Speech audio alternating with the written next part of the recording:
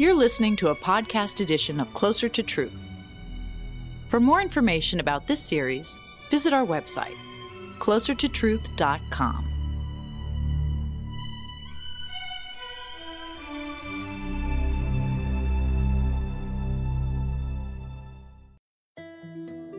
Hi, I'm Robert Lawrence Kuhn, host of Closer to Truth.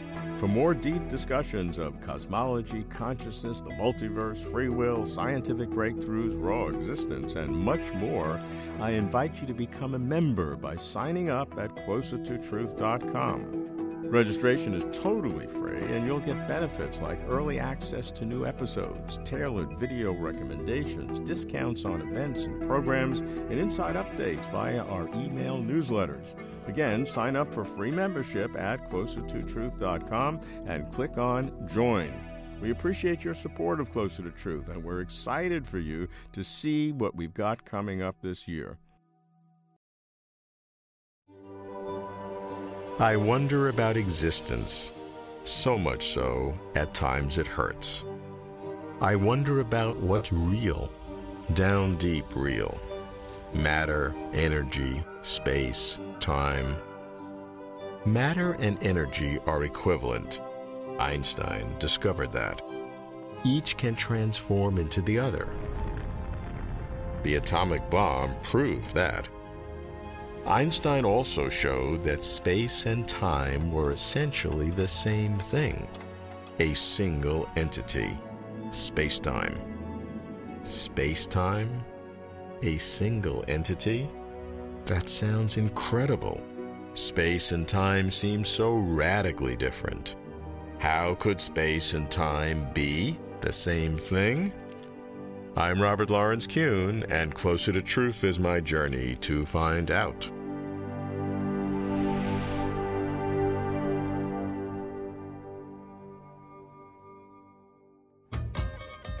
I start at MIT. I visit my friend, physics professor Max Tegmark, who's not afraid to tackle big questions. Max is scientific director of the Foundational Questions Institute, FQXI, which dares to look beyond the known horizon. The deep nature of time is one of its targets.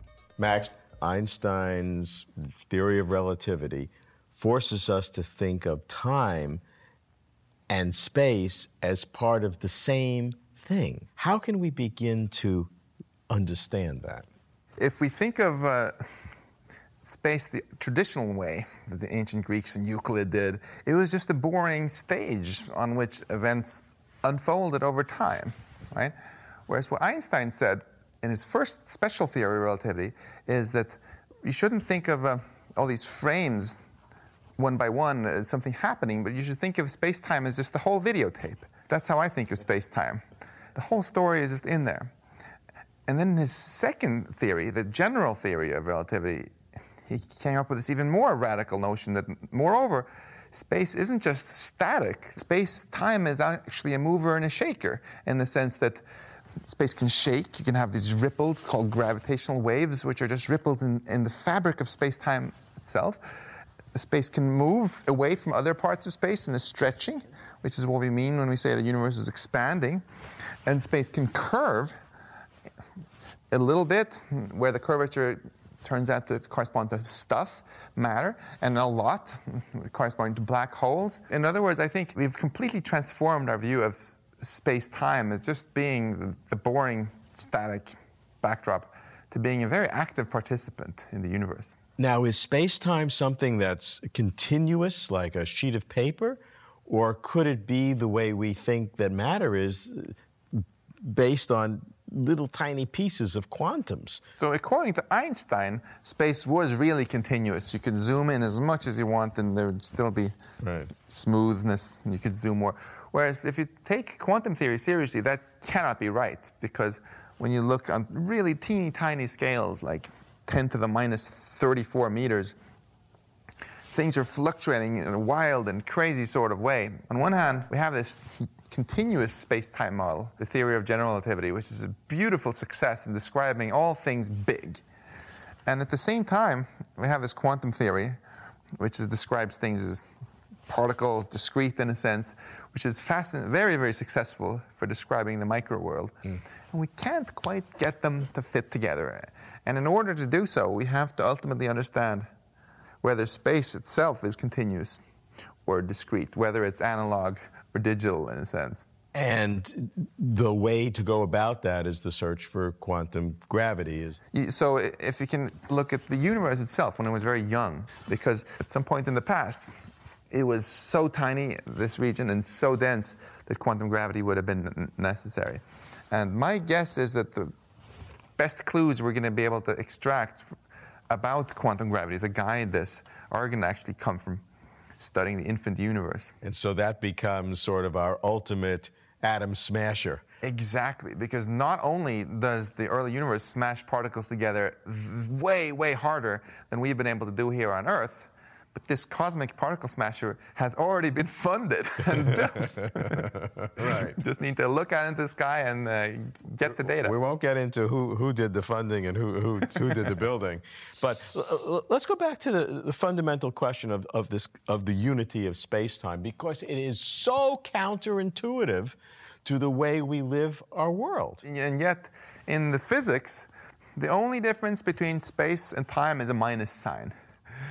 If I think of a particle in space moving in this direction, which we'll think of as time, instead of thinking of a thing moving, I can think of a spaghetti strand, going in a straight line through space-time.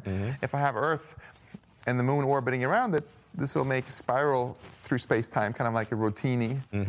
And if you have a really complicated thing like the solar system, that's a really messy piece of pasta. But in the end, all the information is, of course, encoded just in the geometry of these patterns in space-time, right? So in that sense, if you know what's in space-time, it's like you have the whole videotape of the universe. It's all in there.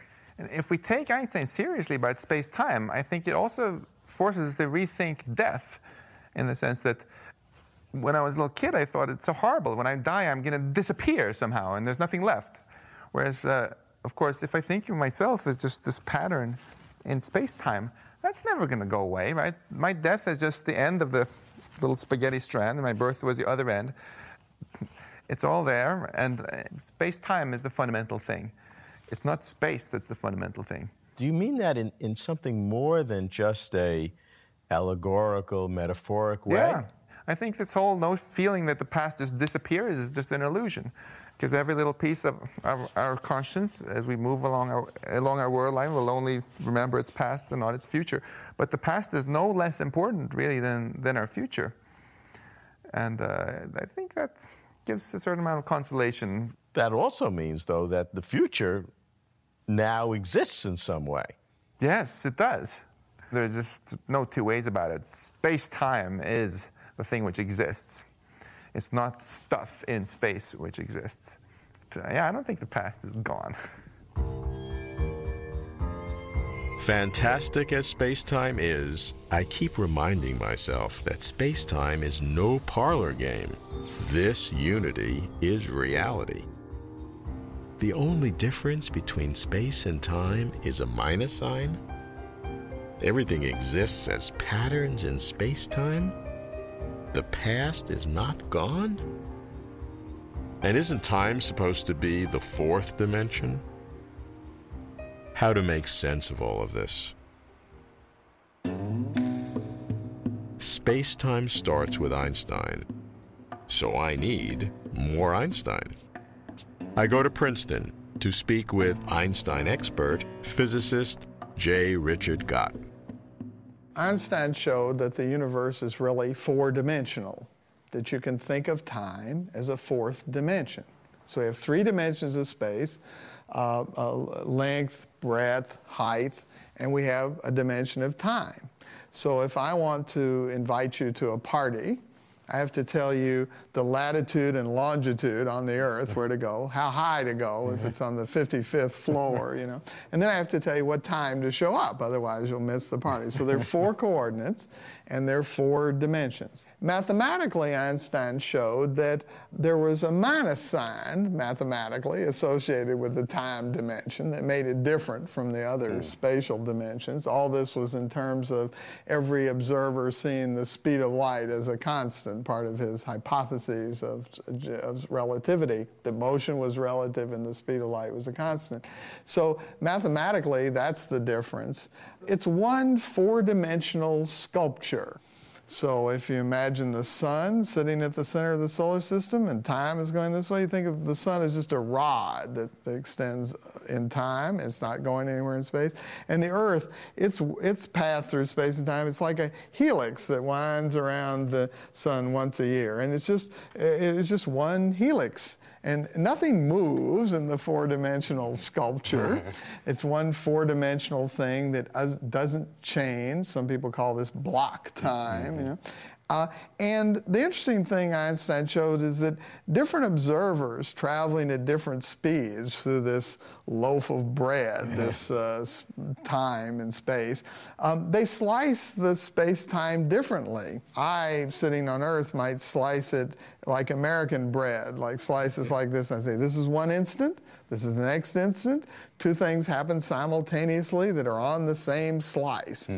But an observer flying through this space-time at a different speed would see the same loaf, but he would want to slice it like French bread on a slant.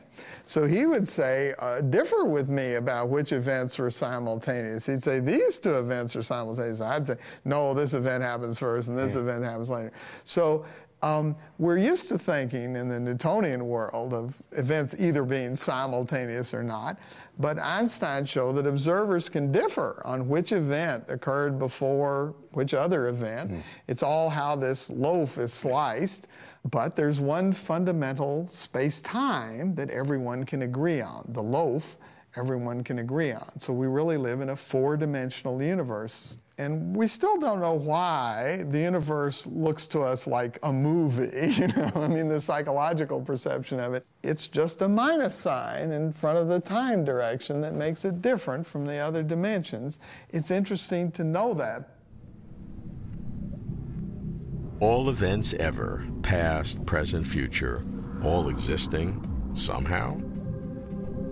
A four-dimensional block-time universe is so startling that no matter what my physicist friends tell me, I'm reeling and skeptical. How can this be? Some think the key is string theory, which could grandly unify Einstein's relativity and quantum mechanics in quantum gravity.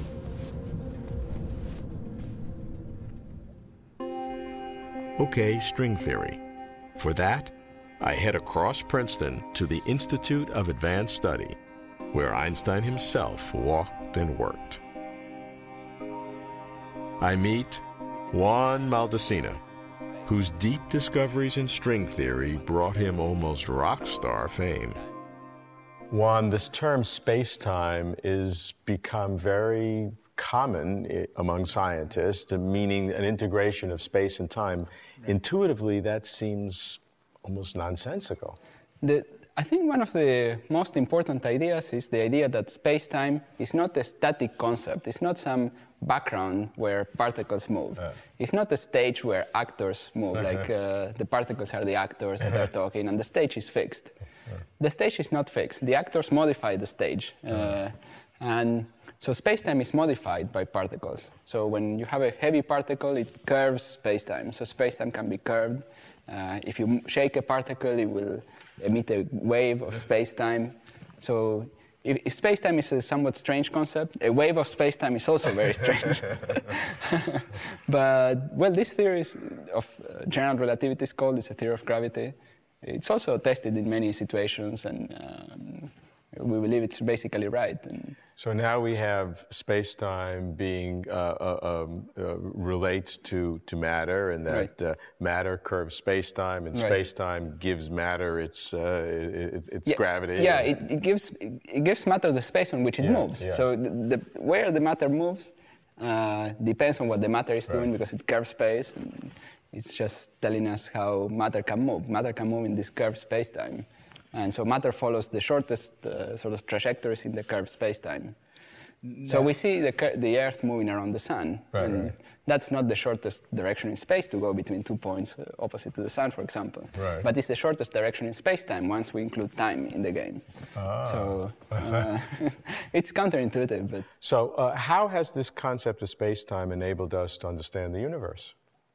The cosmology, the beginning of the universe. Right. A fundamental fact is the universe is expanding. So this is the most fundamental fact of cosmology. And this is possible because space-time is dynamic. So we needed this theory of dynamic space-time. And the expansion of the universe also tells us that the universe was hotter in the past. And so particles were excited at higher energies and so on in the past. And things that happen at short distances in the past make an imprint on long distances in the universe. So this expansion of the universe also unifies the small distances with the large distances. So it's a very important fact in cosmology. How has the latest theories in physics, particularly string theory, affected our understanding of space-time? You have matter on one hand and space-time on another, and they are completely different. So matter is the thing that moves in space-time, and while you're on there, and you have space-time, which you describe in a purely geometric way. But string theory sort of implies a unification between space and matter. So small ripples of space-time, which is the graviton, quantum of gravity, is the same thing as a quantum of matter, so as, let's say, an electron. And both are described in terms of a single object, a string. So the string oscillating in different ways could be a quantum of space-time or a quantum of matter. So we're saying then that you can actually unify not just space and time, which is weird enough, right. But now you're unifying space-time with matter? With matter, yeah. That's the idea, that the two things are basically related in string theory and are the same thing. And the same underlying thing. So the same thing manifests itself in two separate ways? Right. One is space-time through the graviton, which is the quanta, the bit, the quantum of gravity in space-time, and the other is the photon or the electron in matter. Yeah, so exactly. But they're related to the same thing. Yeah, the underlying physical reality of both is the same. It's this oscillating string. And that's one of the beautiful aspects of string theory, that it unifies space-time with matter. In order to describe the very early universe, you need this unification between matter and gravity, because the expansion of the universe can create matter, can create particles, and you need to describe both in a common language. We just don't know if it's right yet. We don't know whether it's right. But something that, whatever will unify it, will probably have the elements of simplicity and beauty. That's our hope. That has been the lesson of history, if you wish. Unifying space and time is wild enough, but now we go beyond and unify space-time with matter? The solution seems more fantastical than the problem. Here's the extraordinary claim. All things that exist are expressions, manifestations of the same thing. How to explore such uncharted territory? When I hear that boundary-busting scientists are gathering in Iceland, hosted by the Foundational Questions Institute, I rearrange my life to be there. I meet physicist Fotini Markopoulou, who has radical ideas about space-time. What is interesting about space-time is that it is a dynamical plastic entity, that it actually cares about what happens in it. What Einstein says is that if you move in space-time, you actually affect it. Anything that you do in space-time changes it. Einstein still makes a separation, that there is a space-time and there is a matter, and they affect each other. But the thing is that the way that they affect each other mirror each other is by mirroring. That's what the Einstein equations say. Basically, the way the space-time curves equals what the matter does. So the interesting question is it legal to actually make that separation between the space-time and the matter? So one possibility, for example, is that they're not really separate. Maybe there is something more fundamental, that sometimes we understand as space-time and sometimes we understand as matter. And the reason that they seem to be doing the mirror image of each other is because they're really the same thing. Well, that's astounding. Well, I don't know if it is true, but it is a possibility, and it is one of the things that we are led to consider when we are faced with the question of how good is the notion of a space-time. Part of what Einstein touched upon is exactly that there are situations where the notion of a space-time is just not good. So if you were to fall into the black hole, we have some description that explains what would happen to you, but basically we do not know what would happen. So what it tells you is that when you fall into the black hole, you enter a regime where you have no idea what the notion of space-time is. And when we try to understand that, then we come back to these questions of have we been too simple? Have we made separations and simplifications in nature? This is space and this is matter that are not true. The corollary of this possibility is that space-time is not what we think it is, right? If that is true, then it is not really fundamental. So that then leaves you with the question of trying to understand the world without it. And you tell me how to think about it, because I do not know that many human beings that can understand the world without space-time. A quantum superposition of this. So, Fotini, is this my choice? Either space-time and matter are literally the same thing, or we must understand the world without space-time? To us mortals, neither makes sense, of course. Both are bizarre. Unless, could there be such deep underlying unity? That's the big question. And that's where physics leaves us for now. But now I need more. A search for meaning in space-time. And that means going beyond physics, with trepidation, into metaphysics. I turn to philosopher of cosmology, John Leslie, co-editor of the forthcoming book, The Puzzle of Existence. I think there's all sorts of different ways of defining time, and they could all be very useful. Aristotle thought that time measured motion, and he seemed to suggest that if you didn't have any motion, you couldn't have any time. I'd have thought it made sense to talk of a changeless situation which keeps on being there for a period of time. Maybe you couldn't measure the time with clocks, because clocks are things which keep on changing. But still, it seems to me to make sense to say, here's a situation which might be undergoing changes. It's not, in fact, undergoing changes, but still it's in time because it might be undergoing changes. Quite a popular view these days is that time is a dimension of a four-dimensional block, or at least, let's say, to avoid the word block, which has spatial connotations, which suggests that time is just a sort of space. Let's say we have a four-dimensional continuum, and that time is one of the dimensions of that. I think that makes a lot of sense and is very useful for a lot of purposes. I myself am a believer that there eternally exists a four-dimensional continuum, time being a dimension of it. That would mean that, in a sense, things that are past have an independent existence. They're back there along the fourth dimension, and things in the future are forward there along the fourth dimension on this view, which is accepted by large numbers of physicists. But it is, in a sense, not a view that what is back in the fourth dimension or ahead in the fourth dimension is not in the realm of uncertainty or hypothetical or remembrance, but has a current reality. It's currently true that it's real then. It's not currently true that it's real now. Well, because now we are in this fourth dimension where time moves. Now is a particular cross-section of the four-dimensional continuum. But if theoretically one were an observer in a fifth dimension, you could see the whole lot together. I hate to talk of simultaneous existence simply because some people might be misled. They might take me to be saying that absolutely is happening now, and it's clearly the case that not everything is happening at this very instant, because this instant on this view would be the particular cross-section of the four-dimensional continuum which we are in.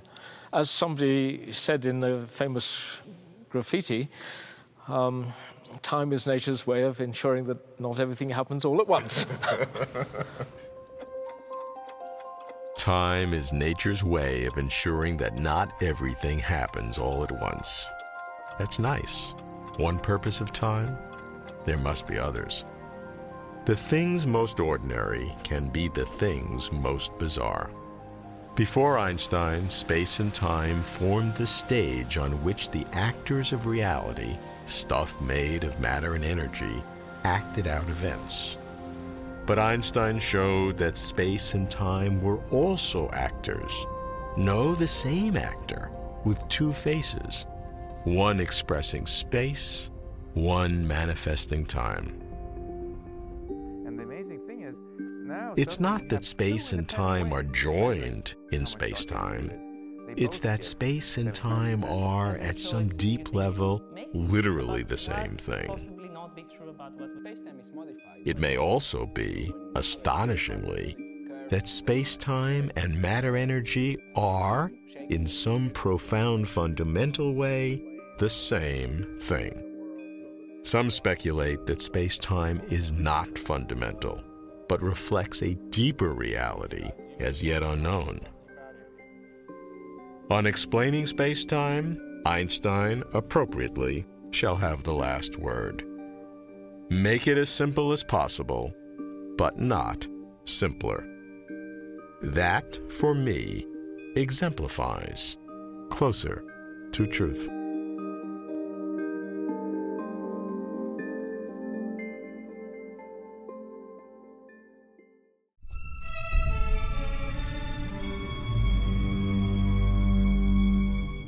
To watch complete conversations with over 100 of the world's leading thinkers on cosmos, consciousness, and meaning, visit our website, closertotruth.com.